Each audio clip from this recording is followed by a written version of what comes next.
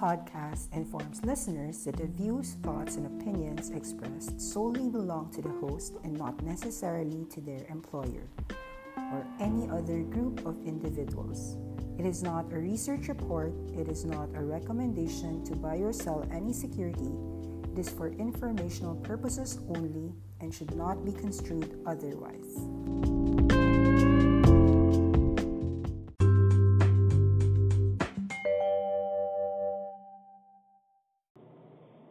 It's Monday morning, it's July 15, 2019, and it's the 7th month of the year. US has already gone up 20%, and so I am just telling you the environment today is the market can go from 20% to 30% year end, but it's the next 7 months, it's the next 6 months, and because we've had a very good run, it doesn't matter if you lose on a further 10% move or a further 20% move if you're happy with your gain. This doesn't mean that our picks were short-term in nature, but actually our picks are long-term in nature. What would have happened is that you'd have waited for 12 months for these gains to have materialized, but these gains have happened in just 7 months. For example, Disney went 30+% up for the year.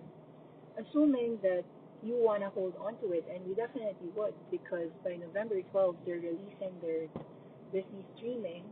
It does, and the theme parks have just been opened, and there will be another opening in Orlando, Florida next year. So how do you actually hold on to your winners, knowing that the catalysts are there, the businesses are great, the trend of streaming platform is also going to run for the next 5 to 10 years? Well, it really depends on your portfolio allocation. Usually, if you only have 5% weighting there, and on dips, if you plan to add more, then that's fine. That means that you just need to have cash so that when there are dips, then you could buy more. However, if you are already fully into this position, you might consider taking off some gains. It doesn't have to be big, maybe just a 20% gain. You might want to take out your capital, your profit, and then just keep your capital behind since the stock went up 30% for the year. Most of the time, if you listen to some of our recommendations, I'd assume that you have at least 10% gain to take profit out of. So you could probably take profit, especially on the IGV names. IGV names are up 50% in the last 7 months, and this is an ETF. So there are names in that IGV that went up more than that, especially the likes of Okta, Zscaler. These names have gone, bleed levels, nosebleed levels. What I mean is that they've gone more than 100%. So if you are not taking profits on them partially, you should consider, because it's probably run ahead of itself. In fact, if you had shares of Roku, Shopify, Twilio, you're probably up 40, 100% depending on your allocation. So you should take some profits off, even if we like the company. Probably hold just 15% or 20% of your initial size.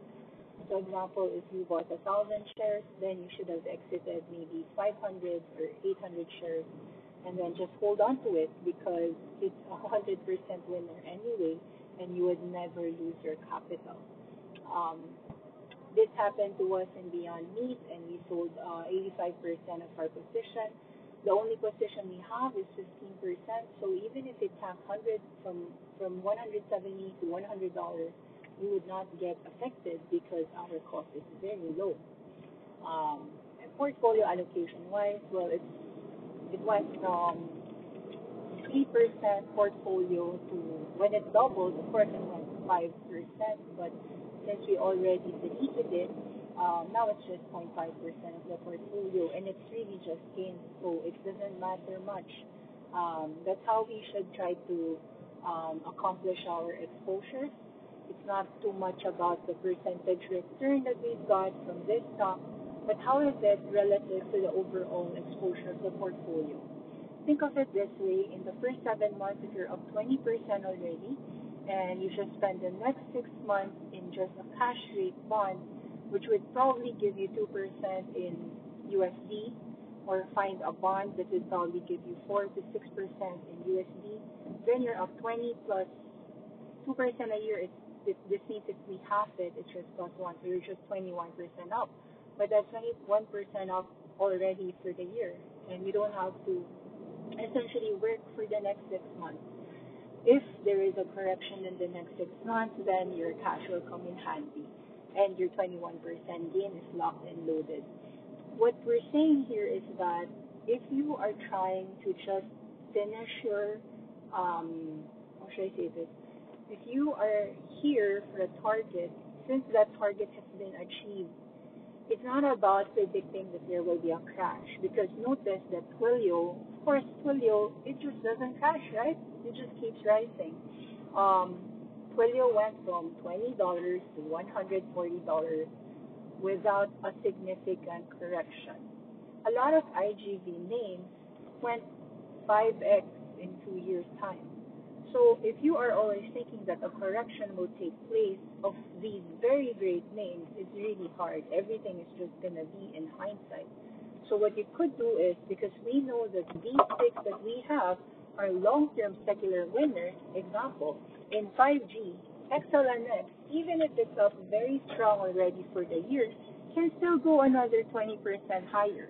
Why? Because how could you have a phone without programmable chips? How could you have 5G without them benefiting?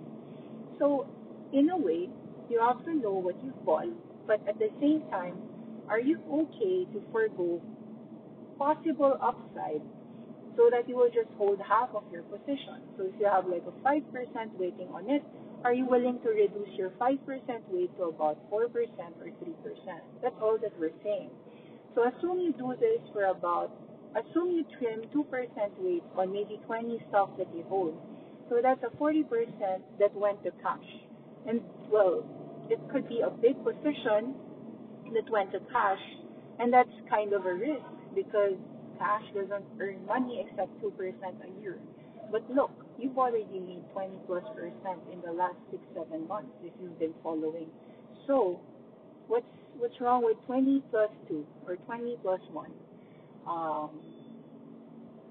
Of course, it really depends on how much you want to make. What we're saying merely is that this is a strategy, this is a possibility. It's not about predicting a crash. It's just hitting your targets, taking profits, and then if it continues going up, then that's what we've learned in IGV names. It just continues going up because secular trends are strong. And there are some insane valuations that we can't even enter, such as Slack, which is work, or we can't even enter Zoom, or PagerDuty, because they're very, very expensive. That's why this cash, if ever we allocated some cash, would be to buy these great companies if one day we could get them cheap. If everything will just remain expensive, then it's also possible that the reason why we want to hold our high-quality names is that if the market will continue to be expensive, our own high-quality names would remain expensive. For all we know, we will probably end this year where Disney ends 50% off. So, I'm not trying to predict where the market will go. I'm just talking about your portfolio exposure and how you should handle exposure based on knowing that you do not know the future. That's all.